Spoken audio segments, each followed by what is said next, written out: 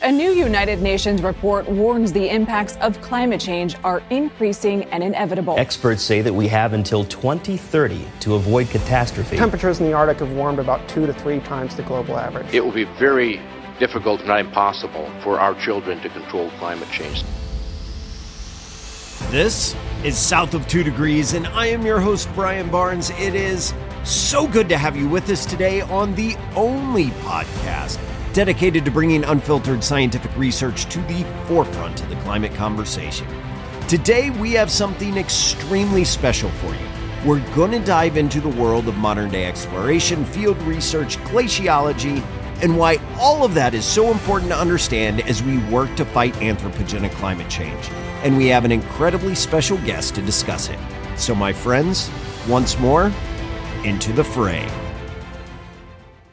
Welcome back, and I need to say I am beyond excited for today's conversation because live from the tiny island of Svalbard, a mere 800 miles from the North Pole, I have an absolutely amazing guest that I've been wanting to talk to for quite a while now. Here with us today is the absolutely incredible Dr. Heïdi Sevestre.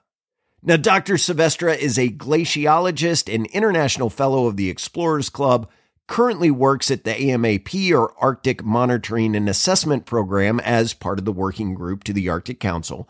She leads several expeditions every year and was the inaugural winner of the Shackleton Medal for protection of the polar regions.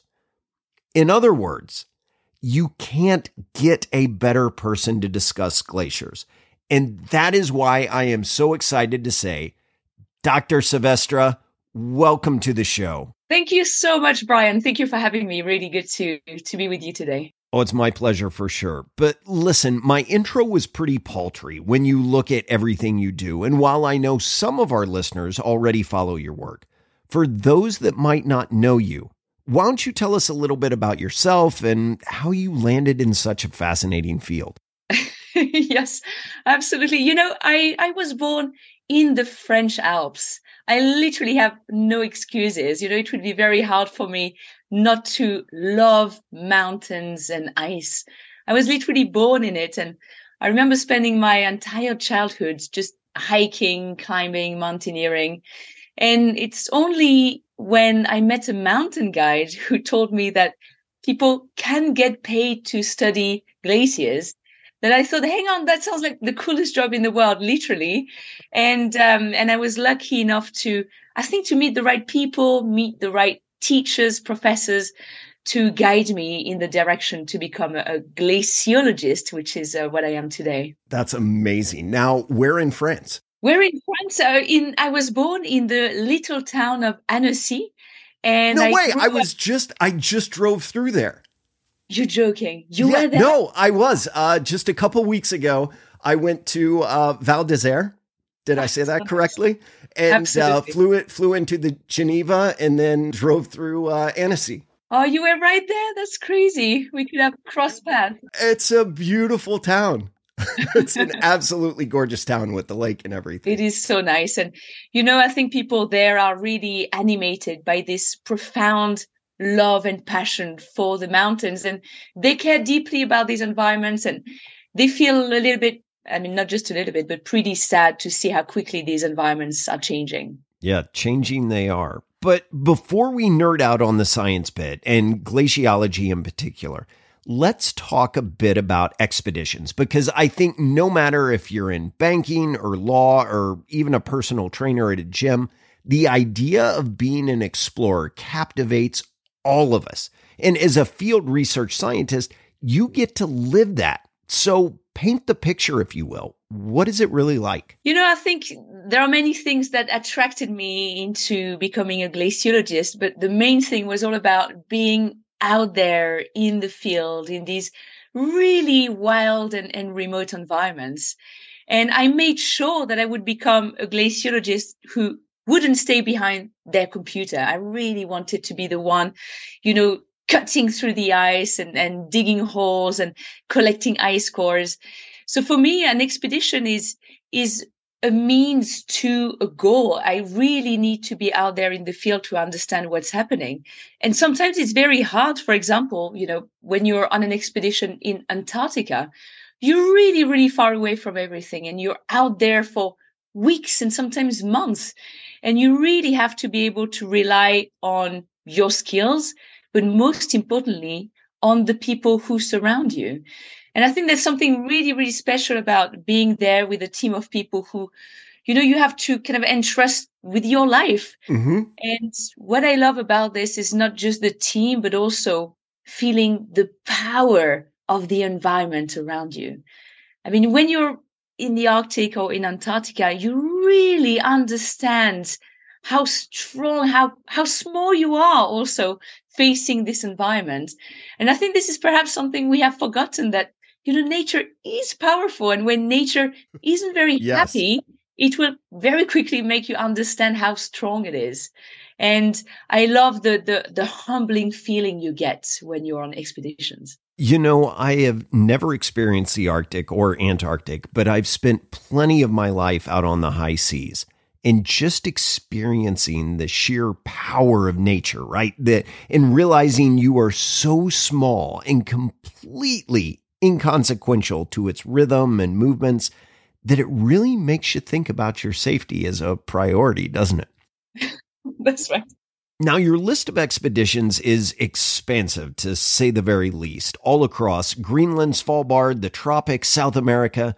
But I want to focus in on one of your most recent expeditions in Svalbard, as it was a really cool one, and not just because of the research, but because you did something that I think was absolutely brilliant.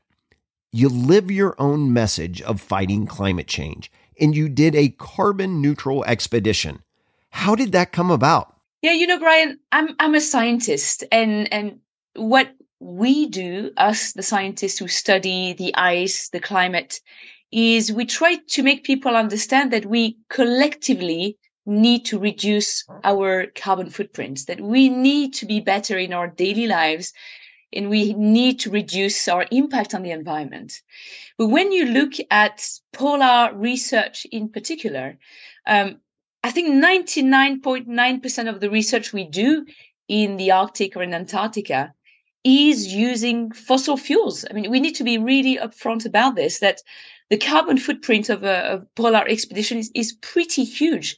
There's a good reason why we use fossil fuels, because we don't have many other options, because because the clock is ticking and we need to collect the best possible data, no matter how extreme the environment is. So it's because of safety, it's because of the time we have left to collect the best possible data. But I thought, hang on, let me try to create an expedition that kind of, walks the walks and talk the talks. And I think it's very important for me to try to lead by example. And so we tried something. We didn't invent anything. We just tried to do an expedition like in the olden days. We spent a month on skis, pulling all our equipment behind us. I was with three amazing women who are all scientists, and we decided to cross a big portion of the archipelago of Svalbard. And so for us, we wanted to show that it is possible to do science that is done in a more respectful way, a science that is perhaps a little bit slower, but that is truly in tune with the environment. And what we did for a month is actually to study how the burning of fossil fuels impacts the environment up here on Svalbard. We studied the deposition of black carbon, which is, soot, basically air pollution. And when air pollution lands on white surfaces, on snow and ice, it makes these surfaces darker and catalyzes their melting. So what we tried to do was great, but in reality, it was extremely hard. It was absolutely horrendous. And I think my knees are still suffering from the physical hardships of this expedition.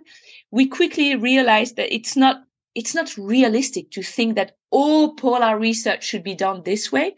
But I think it's important that we find other avenues to do research, and that we lead by example. It's very important. I couldn't agree more. But let's go a little bit further here. Did it feel different? I mean, obviously, aside from the physical nature of it, I'm tired after 4 days of skiing, so I can't even begin to fathom what a month on skis would feel like. But without your normal snowmobiles, how did it feel when you were out there? I mean, no engine sounds, none of the smell from fuel. You're just enveloped in the raw nature. So describe that experience for me. Yeah, I mean, there's something so romantic, I think, about spending, all these days out there in the field, camping out and just using your own energy, your own muscles to power your expedition. And I think to me, it was really such a wonderful way of connecting with the environment, because you notice a slight change in the wind, the noise that your skis make when you're skiing over the sea ice, for example. You notice the changes in temperature very, very quickly. And I think this is really precious because you are fully immersed in this environment. But at the same time, you are so extremely vulnerable. And what we got to experience, that was back in 2021, was actually pretty scary. I mean, we decided to hold our expedition during the months of April 2021, and April is typically a great month in Svalbard. It's very cold, but which is great. I mean, you want snow, you want ice to be able to travel on skis, but the weather is typically very, very stable. You have really high pressure systems, and you typically wake up in the morning and the weather is going to be great. And actually, for the first 2 weeks of a month-long expedition, we experienced something I had never seen before in Svalbard. We had the most scary, the most powerful storms I had ever seen in maybe 15 years of spending time on Svalbard. And what we quickly realized is that all these storms, all these blizzards were truly the expression of climate change. And we know that today Svalbard is the fastest warming place on Earth. It is truly the epicenter of climate change. It is warming 6 to 7 times faster than the global average. It's the one place in the Arctic that is warming faster than anything else. But for us scientists to be out there and to really experience this firsthand was extremely scary. But at the same time, we came back from this expedition with such a rage to communicate on these issues and to tell the world that, climate change is a reality in the Arctic and that we need to act now. And that's a really critical point. And we'll dive into climate change momentarily. But I can't help but think that maybe I need to change the intro to this podcast, as it says the Arctic is warming 2 to 3 times faster than the rest of the globe. Yet your own research there in Svalbard is measuring 6 to 7 times faster. And also, I find it interesting as before I started following your work, when I give speeches, I just happen to pick Svalbard, as it's amazing to me the number of times that Svalbard is warmer than where I am here in Minnesota. And that's just over 2,300 miles or 3,700 kilometers further south. And to be able to show those two places on a map and say, look, Svalbard is 7 degrees C warmer than Minnesota today, just really blows people's minds. That is wild. What we're seeing is that this environment in particular is changing so rapidly that even our science is struggling to catch up with the speed of change. Wow. Okay, so let's dive into glaciology a bit. Perfect. First of all, why do you like ice so much? Seriously, I know avid ice climbers that don't love it as much as you. Where did this love, or should I say passion for ice, come from? It's hard to explain, but I'm pretty obsessed with ice, and I think I'm totally hypnotized by these glaciers, by the ice that they hold. There is something really magical with the cryosphere, which is all this ice and snow regions in the world. And, when I get to visit a glacier, to me, it's almost like visiting, an elder some kind of entity that has been here for a very, very long time, that has experienced, warmer and colder temperatures on Earth, that has a lot of stories to tell us. And we need to respect these elders. We need to respect these glaciers because, they are kind of the climate archives of our planet. The ice has a lot of information to share with us. And we know that the air bubbles that are trapped in glacier ice are a kind of mini atmosphere samples from thousands or sometimes hundreds of thousands of years ago. And I really like to think of glaciers this way, as the elders of our planet. They're also incredibly beautiful. I mean, you know what I'm talking about, but when we approach a glacier, there is, the sheer size of the ice, and there are the sounds that you hear, the cracking sounds, or when a glacier is calving an iceberg. And the colors. Yeah, it is absolutely magical and a little bit scary at the same time. Yeah. But also, this ice matters. This ice is so very important because ice and snow hold basically 70% of our freshwater resources on Earth. But also when the ice is melting, it increases sea level rise around the world. So for me, there is this duality, these two very important things, whereas ice is beautiful and absolutely magical, but it's also incredibly important. So talk to me a little bit about that. Why is glaciology and the study of ice so critical within the climate change conversation? Yeah, absolutely. I mean, maybe I should start by saying that glaciers are probably some of the best barometers of climate changes. I mean, a glacier is something very, very simple. It is born through the accumulation of snow. If you look at a very tall mountain in the US, and if it snows on this mountain year after year, and if that snow doesn't totally melt during the summer months, snow will keep on accumulating. And after a certain amount of time, you will get ice. And therefore, this ice is very sensitive to changes in the amount of snow that it receives, and also very sensitive in the changes in temperature. So temperature and snow are kind of the two main ingredients upon which glaciers depend. And so today, what we're seeing is that global temperatures are rapidly increasing. Precipitation rates and precipitation states change very, very quickly.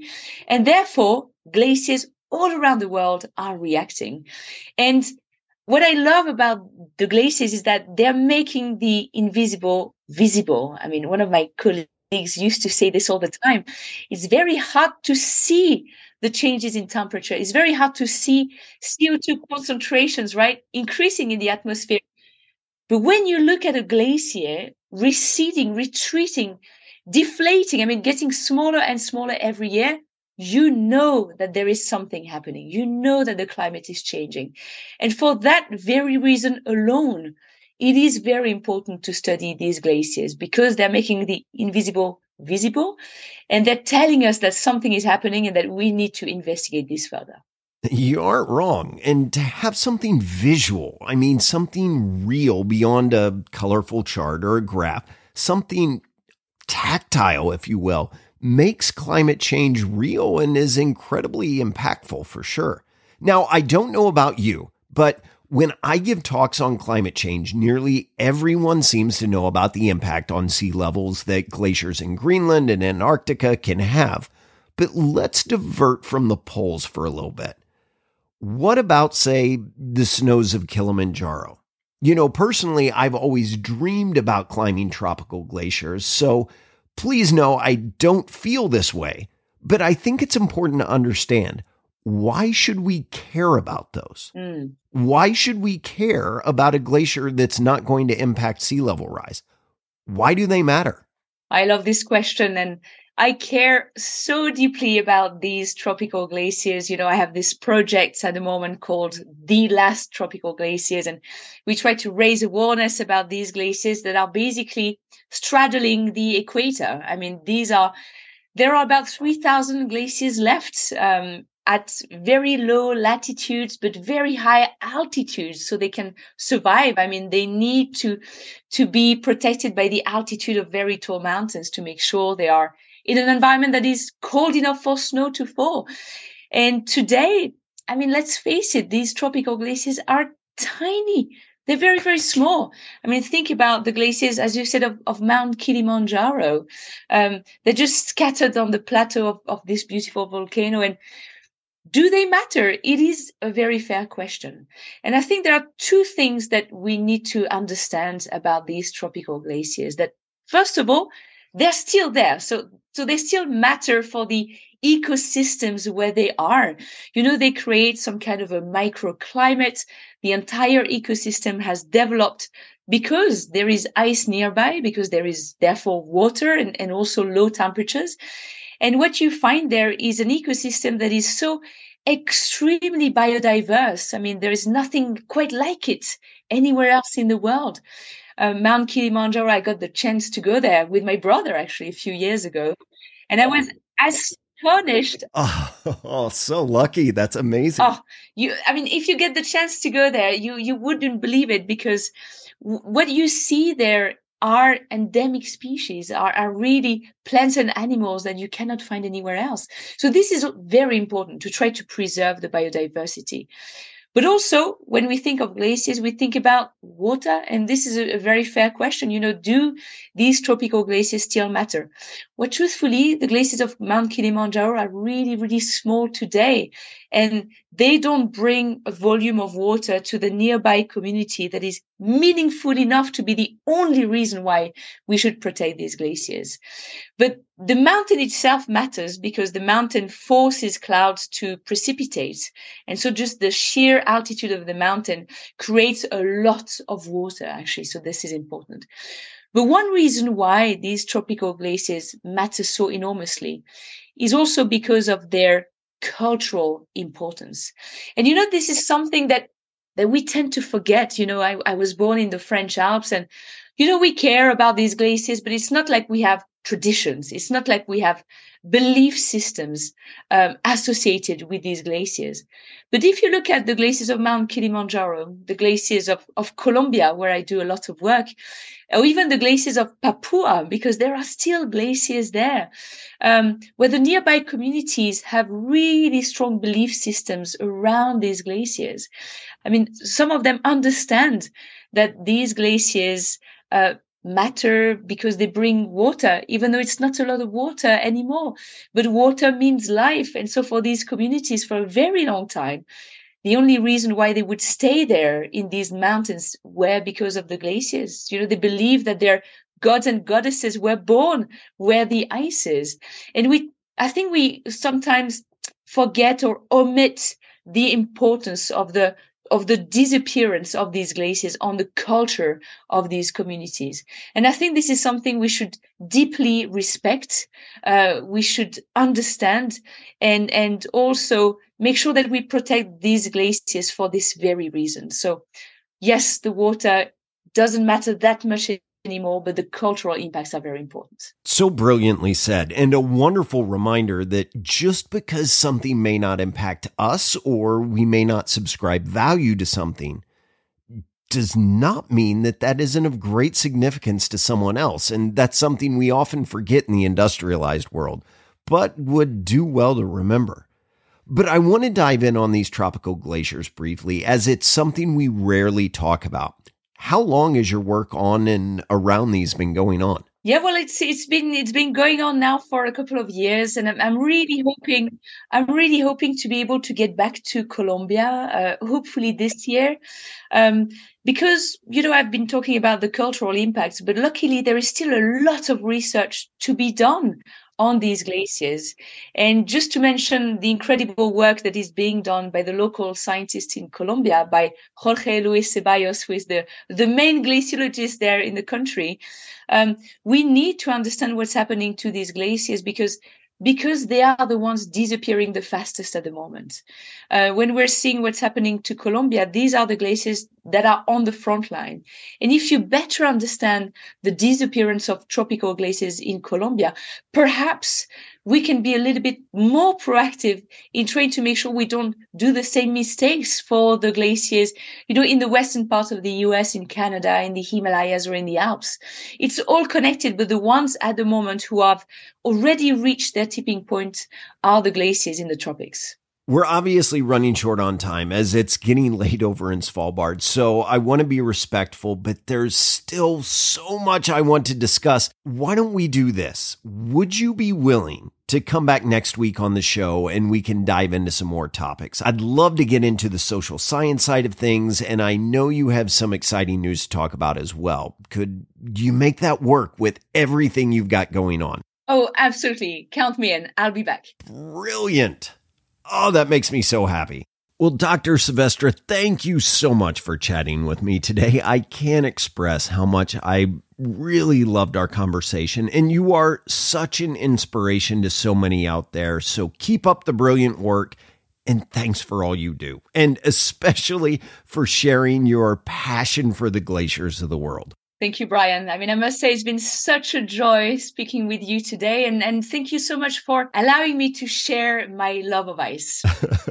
Well, it's been fun and an honor. Have a wonderful evening and looking forward to talking to you next week. Take care. Have a great day. Bye-bye. And that wraps up another episode of South of 2 Degrees. I hope you have enjoyed this special conversation direct from Svalbard with Dr. Heïdi Sevestre and learned a lot from her incredible work in the field. And maybe, just maybe, caught her infectious love of ice. Now, aside from checking out all the latest information on the website, blog, Meta, LinkedIn, Twitter, and Instagram, do this for me. Well, actually, Dr. Sevestre, you said you liked this bit, so you bring it home. Oh, I love this. So do this for me. Please tell someone else about the show within the next week. Have at least one conversation about climate change with someone else. And above all, keep it south of 2 degrees.